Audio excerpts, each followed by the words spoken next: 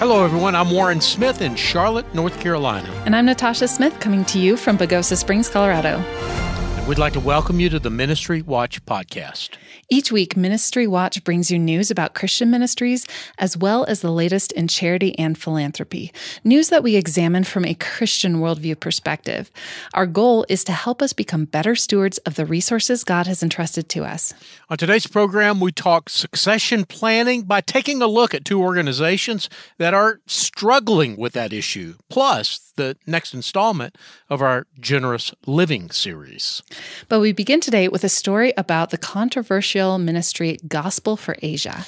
India's income tax department last week raided the offices of Believers Eastern Church, which is the Indian branch of Gospel for Asia.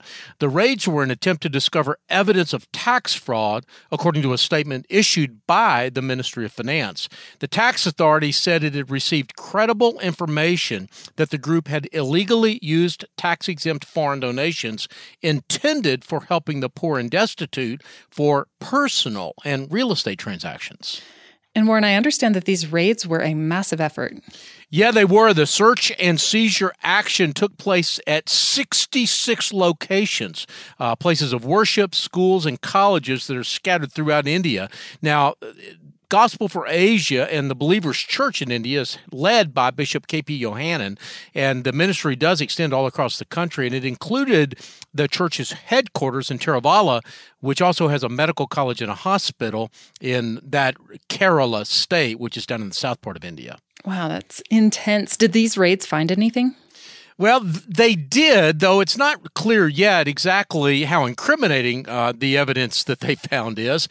There were, though, unexplained caches, hordes of cash that were uncovered. About 60 million rupees. Now, before you get too excited, that's about $807,000 in U.S. dollars. Was found during the search. That included about $500,000 in one location at their headquarters in Delhi. The newspaper The Hindu reported that nearly $77,000 was found in the trunk of a car near the church's headquarters. What happens next?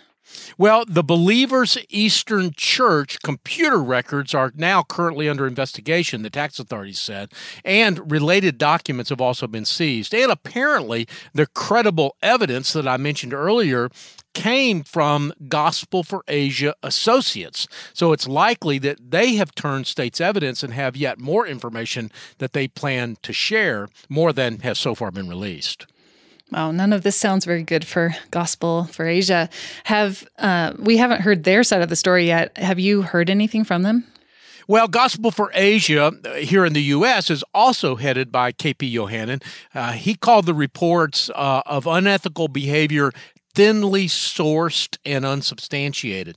Now, Gospel for Asia also tried to distance themselves from the Indian church, saying that it is a separate legal entity operating under U.S. law, the entity here in the U.S., and has no offices in India. But that's a little disingenuous because, as I said, K.P. Yohannan is in charge of both organizations. And I will say, Natasha, that I've been to India a couple of times. One of those trips more than a dozen years ago was with Gospel for Asia, and they do a lot of great work there, but even when I was there, I asked some tough questions about their finances, and I was never really able to get straight answers. And Gospel for Asia has been the subject of controversy for more than a decade. In 2015, for example, it was stripped of its membership in the Evangelical Council for Financial Accountability, and in 2019, Gospel for Asia settled a $37 million lawsuit over the misuse of funds. Earlier this year, a $100 million class action lawsuit was filed against Gospel for Asia's Canadian partner. Well, Warren, let's leave India and focus our attention a little bit closer to home. And I understand that this next story is really close to home for you. Yeah, it does. And not just for me, but for a lot of people who knew Bishop Harry Jackson, who died on Monday at age 67. The cause of his death has not yet been released, but Bishop Jackson had been battling emphysema for a number of years, and he had a stroke during his treatment for emphysema. Bishop Jackson was the pastor of Hope Christian Church in Beltsville, Maryland. The church has about 3,000 members, and the size of the church, plus its proximity to Washington, D.C., and Bishop Jackson's own passions and gifts had turned him into a pretty significant force in the conservative movement. He was part of Donald Trump's Evangelical Advisory Council, for example, and he wrote a number of books on the role Christians should play in the public square. Now, I should say that, as you alluded, Natasha, knew Bishop Jackson. I could list all of these accomplishments and did list some of his accomplishments, but I will also tell you that he was just a super nice guy. I mean, I never met him, but what he failed to sort of stop and look me in the eye and really, kind of pay attention and be fully present with you. And that's one of the things that I really appreciated him, even as he became pretty famous in the evangelical movement. And back in 2015, whenever he had this bout with emphysema, he came pretty close to dying. He ultimately went on the 700 Club to talk about his near-death experience. And he said this, which has always kind of stuck with me: if my assignment is not over here on earth, I am immortal until I have finished that assignment. And that quote always really struck me as coming from someone who really trusted in the sovereignty and the providence of God. But I guess apparently now his assignment here on earth is over. He was outspoken on his opposition to abortion and same-sex marriage, but he wasn't always just touting the conservative line on things. In 2005, his Black Contract with America also advocated for prison reform and more government involvement in economic development. Warren, let's take a look at one more story before we go to break, and that's a follow-up on the story of Pastor Kirby-John Caldwell. Yeah, Kirby-John Caldwell was a well-known Houston pastor. I say was because a few months ago, Ministry Watch brought you news of how Kirby-John Caldwell and an associate, a former financial investment advisor, convinced a lot of mostly elderly victims to invest about $3.5 million in worthless Chinese bonds. Well, this week, an update on that story. That associate, his name is Gregory Allen Smith, has been sentenced to 6 years in prison for conspiracy to commit wire fraud. Smith was also ordered to pay restitution in the amount of $3.5 million, as well as a fine of $100,000. His prison term will be followed by 3 years of supervised release. Now, Kirby-John Caldwell himself, the former senior pastor of Windsor Village United Methodist Church, has also pled guilty to some of those same charges. Back in March, he will not be sentenced, though, until December 3rd. He also faces 5 to 7 years in prison, a fine of up to $250,000, and the same 3 years of supervised release after he has made at least partial retribution for his victims. The Shreveport Times reported that Caldwell used about $900,000 of those funds that he swindled for personal purposes, including to pay personal loans for his mortgage, credit cards, and other personal living expenses. Warren, we need to take a break, but when we return, a Dallas ad agency that works with large evangelical clients is in hot water over racially insensitive comments. I'm Natasha Smith, along with my co-host Warren Smith. We'll be back after this short break. Hello, everyone. I'm Brittany with Save the Storks. Save the Storks is a pro-life ministry passionate about inspiring the world to reimagine the pro-life movement by serving and valuing every life. Save the Storks partners with pregnancy centers all across the U.S. to own and operate a stork bus to offer free ultrasounds and pregnancy tests to women in unplanned pregnancies. Stork buses park near college campuses, abortion clinics, shopping centers, and serve rural communities that lack medical care. Save the Storks is pleased to be the sponsor of the Ministry Watch podcast. For more information about our life-saving organization and how we partner with pregnancy resource centers around the country, go to SaveTheStorks.com. That's SaveTheStorks.com.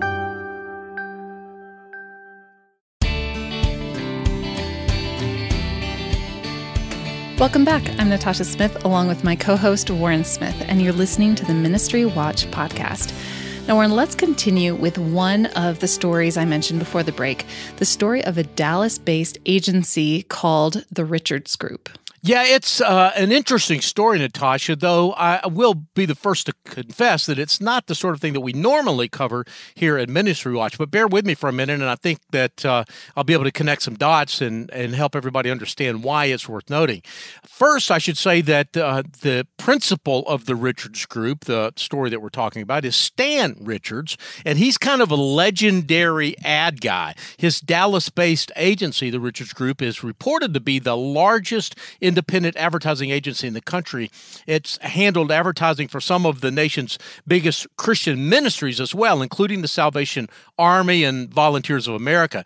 It's done some pretty amazing work over the years. A lot of our listeners may remember a Super Bowl ad that aired a few years ago that featured the famous radio commentator Paul Harvey reading an essay that he had written called "And God Made a Farmer." And while Paul Harvey was reading that essay, there were visuals of patriotic and heartland images going across the screen. One of the things that made that ad interesting was that it was 2 minutes long. That's a rarity for a Super Bowl ad, where ad time cost millions of dollars for even a 30-second spot. But the ad drew critical raves and has since had tens of millions of views on YouTube since then. So I guess they got their money's worth.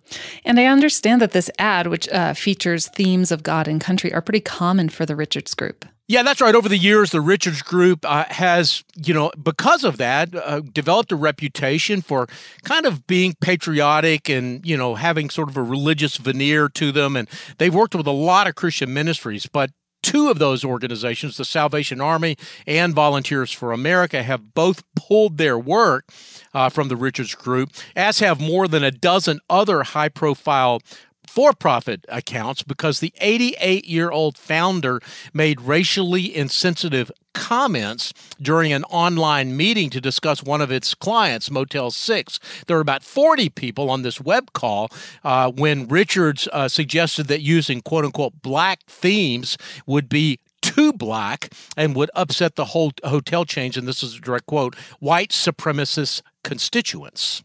I can see how they would be upset. Yeah, Motel 6 leaders were really outraged. They issued a written statement that in fact said that. And here's a quote: "We are outraged by the statements made about Motel 6 and our customers by a member of the Richard Group during one of its internal meetings. The comments were not only completely inaccurate, they are also in direct opposition to our values and beliefs as an organization." How has the Richards Group reacted? Well, Richards himself has expressed remorse for his comments, and in fact, he has stepped away from the firm, writing to his staff that he's fired himself. And this is, again, a quote from the email that he sent around. "If this were a publicly held company, I'd be fired for the comments I made. But we're not public, so I'm firing myself. Our employees, first and foremost, deserve that. I made a mistake. The biggest mistake of my life, one I will never be able to adequately explain or take back. All I can say is that I was wrong." An apology was also posted by the firm itself, saying that we understand and regret the pain and concerns of all those who were deeply troubled by the words our founder spoke. He can't take them back. We can only ask for forgiveness and promise to learn and be better. We ask our many friends for understanding and prayers as we move forward. Do you think that these apologies will fix this problem? Well, it's hard to know. I got to admit, if you just heard me read them, they're pretty sincere apologies. I mean, they didn't try to hedge the question at all. Stan Richards took full responsibility, as did the firm. But so far, it hasn't stopped tremendous exodus out of the Richards Group from many pretty big name clients. They include Home Depot, Keurig Dr. Pepper, and another significant account, which a lot of Christians, at least in Texas, know about, is Heb, which is a regional grocery store chain founded by Howard E. Butt, H-E-B, that's why they call it that. And Heb gives about 5% of its profits to charity, and the Butt family has been really active in Christian charity for many, many years. The H.E. Butt Foundation owns Laity Lodge, for example, which is a place where a lot of Christian artists go, and there are educational retreats in the Texas Hill Country. That is a fascinating story. And the next story we have is also about an organization that's in transition from an elderly founder into that next generation of leadership. But the problems there are of a different kind. Yeah, they are. Like Stan Richards, though, John Haggai is also sort of a legendary figure. He founded Haggai International in the 1960s following a trip to Asia. On that trip, Haggai realized that, according to a statement from the organization, changes in global geopolitics brought about by the end of colonialism required new strategies for evangelism. So what Haggai did then, he founded the organization in 1969, was to determine to mobilize national Christian leaders, both lay leaders and clergy, to effectively demonstrate and present the gospel to their own people. This approach overcame challenges facing cross-cultural missions such as visa rejections, language, cultural obstacles, and really high costs. Now, this strategy might seem common today in 2020, but you got to, again, remember this was 1969. This was 50 years ago. And for decades, that ministry was a real force to be reckoned with. Since its founding, Haggai International says it's equipped and motivated more than 123,000 Christian clergy and lay people working in almost all of the non-Western countries of the world. And about 10 years ago, the Haggai International, or what was then called the Haggai Institute, had a budget of about $20 million a year. Okay, well, that was a decade ago. What's happened more recently? Well, yeah, things have been on a slow but steady slide ever since. First, I should mention that John Haggai himself is, I think, either 96 or 97 years old, and he still draws salary and benefits that exceed about $300,000 a year. That salary and also massive fundraising costs have contributed to big losses at Haggai International. For the fiscal year just ended, it posted a $3.3 million loss. It's the third straight year that the organization has posted pretty big losses. In fact, over that 3-year period, Haggai International has lost more than $7.5 million. Warren, your investigation uncovered other problems there as well. Yeah, it did. For example, the current board has 21 members. Now, many of them have been on the board for decades and have personal ties to John Haggai himself. And I want to be clear, there is no perfect board size, but most experts would agree that 21 is far too large to provide meaningful oversight to an organization. A board of 7 to 11 members is typical.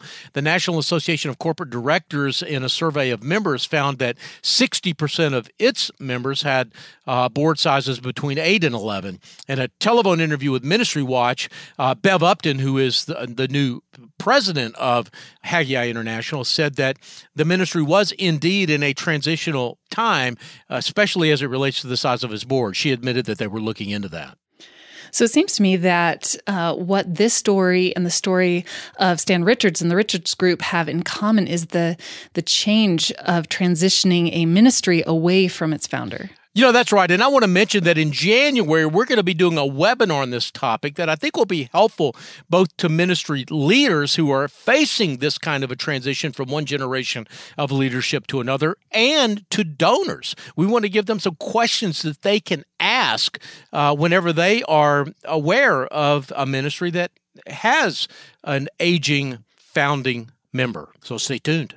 Well, until then, we have one more story that I'd like to hit before break, and that's the story of the most recent election. Oh, Natasha, now please don't punish me with another election story.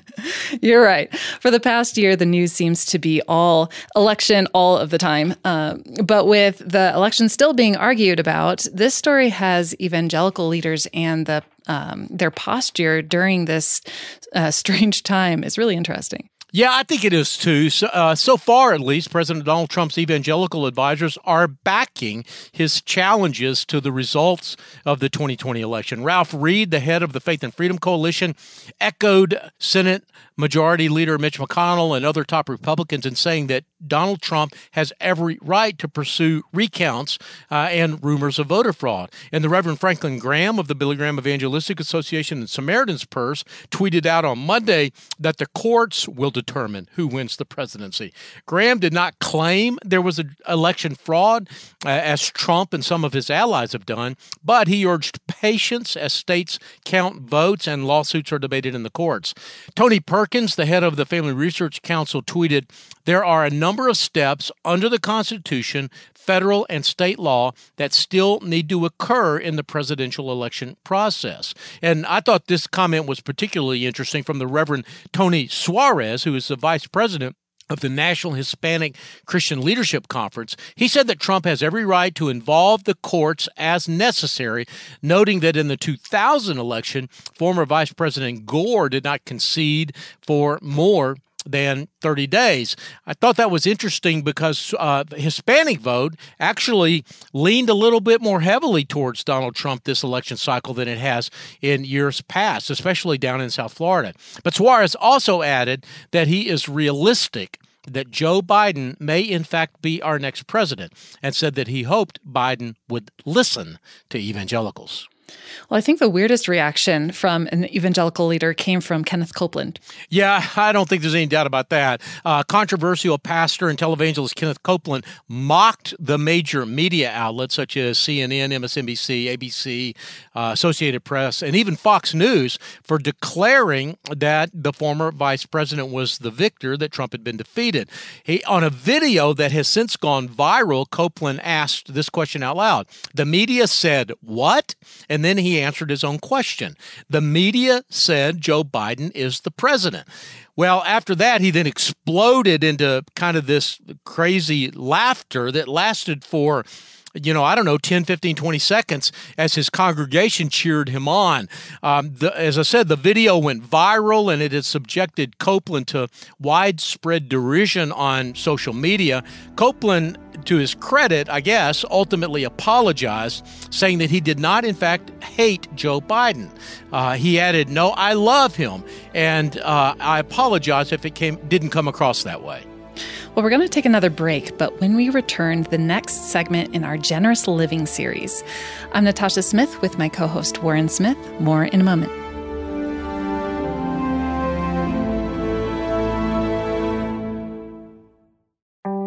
Hello, everyone. I'm Brittany with Save the Storks. Save the Storks is a pro-life ministry passionate about inspiring the world to reimagine the pro-life movement by serving and valuing every life. Save the Storks partners with pregnancy centers all across the U.S. to own and operate a stork bus to offer free ultrasounds and pregnancy tests to women in unplanned pregnancies. Stork buses park near college campuses, abortion clinics, shopping centers, and serve rural communities that lack medical care. Save the Storks is pleased to be the sponsor of the Ministry Watch podcast. For more information about our life-saving organization and how we partner with pregnancy resource centers around the country, go to SaveTheStorks.com. That's SaveTheStorks.com.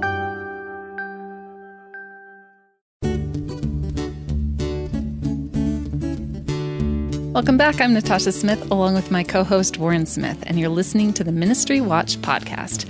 Now, Warren, I want to get to this week's Generous Living segment, but before we do that, let's spend a minute on Giving Tuesday, which is coming up the Tuesday after Thanksgiving. It's become a significant event for nonprofits, hasn't it? Yeah, it really has. Giving Tuesday began in 2012, and last year it brought in $511 million.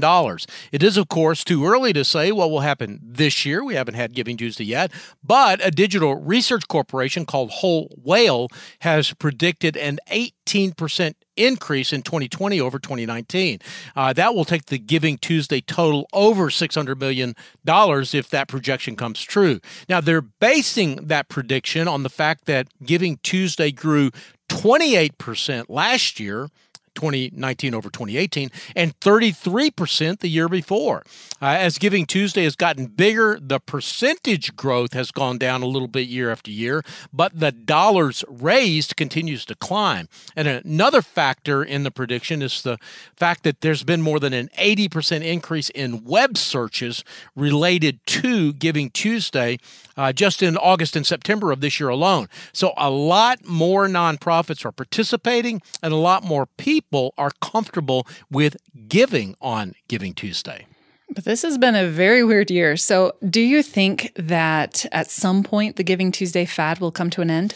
Well, you're right that it's been a weird year, and I do think that it's been pretty phenomenal what has happened with Giving Tuesday. I don't know if it's a fad or if it's going to settle down into kind of a tradition at some point, but there's no doubt that there's been some unusual kind of one-off events this year. We've already talked about the election, of course. Election year giving historically doesn't impact philanthropic giving, but this year could be different, as I think we all agree. It has been different in many other ways. Unemployment is still about 8%, and it's been as high as 10% pretty recently. Disaster giving for the West Coast fires and for hurricanes in the Southeast could also impact donor fatigue by the time we get to Giving Tuesday on December 1st. Well, Warren, as I promised before the break, you've got the next installment of our Generous Living series. And it's a story of a woman who made a fortune in the beauty products industry before she discovered the beauty of giving. Yeah, her name is Janice Worth, and I think her last name is fitting because discovering her worth, you might say, has been a key part of her life. She was orphaned at a young age and was raised by her extended family, but she left home when she was 16 and decided that money would determine her worth. As an orphan, Janice learned not to take security for granted, so she made a goal that she was going to create a safety net of her own, and that safety net was going to be by getting rich. She made a name for herself as an entrepreneur in the beauty industry through direct marketing, organizations like QVC, the home shopping channel, that sort of thing. She and her business partners were at the forefront of the infomercial boom back in the 1980s and early 90s. They were the first to have an infomercial sell $100 million in product. And Janice admits today, though, that money was her God. She said, "I love money. I've always loved money. I love making it. Money was where I was going to get my self-worth. Money was where I saw my value. Money was my mission," she said. But she couldn't get enough of it. She was plagued, even after she got rich, with a constant fear of losing what she had gained. So she continued her search. She ultimately sort of dove into New Age philosophies and the occult, including palm reading and tarot cards. But because she was open to spiritual matters, she had some friends who were Christians, and they invited her to Bible Study Fellowship, which a lot of our listeners may know is an international fellowship that with local chapters throughout the country that read and study the Bible together. She initially attended just because she didn't, want to make a friend mad. She had gotten invited. It was a social obligation.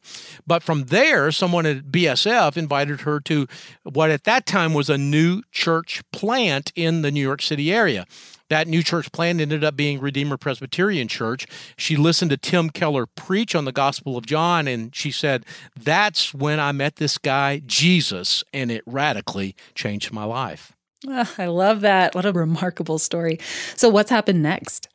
Well, Natasha, as is often the case with these generous living stories, there's a whole lot more here that I can tell in the few minutes that we have. But I will say this was just the beginning of Janice Worth's story. She ended up selling her business, retiring to Florida, but then coming out of retirement to get involved in a startup that was started up just as the financial crisis was hitting in 2008 and 2009. It almost bankrupted her. But she had made a promise to God and to herself that back when things were going well, that she was going to give away 50% of her income for the rest of her life. Keeping that promise when things started going badly is another remarkable chapter in her story. Wow. Well, I guess you probably want us to go on the website and read the rest of our story for ourselves. Yeah, I do. But let's just say that Janice kept that promise, and she was able to turn that startup around. She now serves on the boards of Generous Living and Women Doing Well. And if you go read the story, you can also watch a video of Janice telling her story. It's pretty powerful, and I really do recommend it. Warren, we've got to bring this time together to a close, but do you have any final thoughts? Well, just another reminder that our weekly conversations are just summaries of the content that we post every day on the Ministry Watch podcast. In fact, what we do here is indeed just touch on the highlights. If you want to dig deep into any of the stories that we've discussed today, you can go to ministrywatch.com. Also, a heads up that on this week's Ministry Watch extra podcast episode, I talk with Paul Glatter, the editor-in-chief of Religion Unplugged, one of our editorial partners. In that conversation, we have more to say about the election, as well as a discussion of the conflict in our media, what Christian ministries are doing there, and why Christians should be paying attention to what's happening there. The producers for today's program are Rich Rosell and Steve Gandy. We get database and other technical support from Kathy Goddard, Stephen DeBerry, and Casey Suddeth. Writers who contributed to today's program include Ann Steich, Bob Smetana, Adele Banks, Warren Smith, and Christina Darnell. And thanks to our friends at the Nonprofit Times for contributing material to this week's program. I'm Natasha Smith in Pagosa Springs, Colorado. And I'm Warren Smith, coming to you from Charlotte, North Carolina. And you've been listening to the Ministry Watch podcast. Until next time, may God bless you.